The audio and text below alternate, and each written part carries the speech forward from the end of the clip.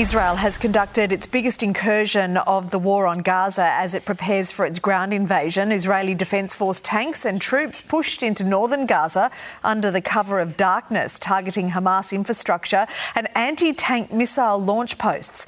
Meantime, Hamas says around 50 hostages being held in Gaza have been killed in Israeli airstrikes as negotiations continue to try to get them all out.